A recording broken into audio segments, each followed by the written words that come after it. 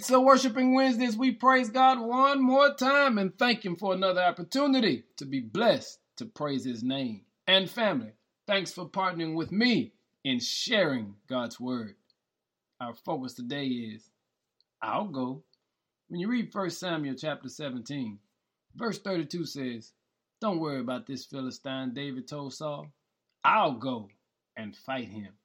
Family, David stood with God knowing that whatever challenges confronted the children of God, that God was able to defeat that enemy. And family, I need you to get this in your spirit today. Just like God stood with David, He's standing with you and I.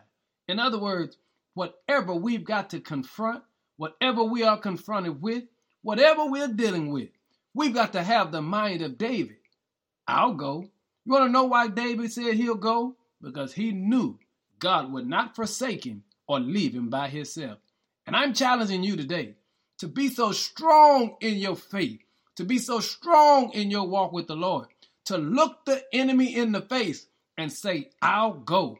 Someone has to stand up to the enemy and let them know they cannot have our children. Someone needs to stand up to the enemy and let them know they cannot destroy our marriages. Someone needs to stand up to the enemy and let him know he cannot have our health. You got to be bold enough to trust God in every situation. And I want to encourage you today to do what David said.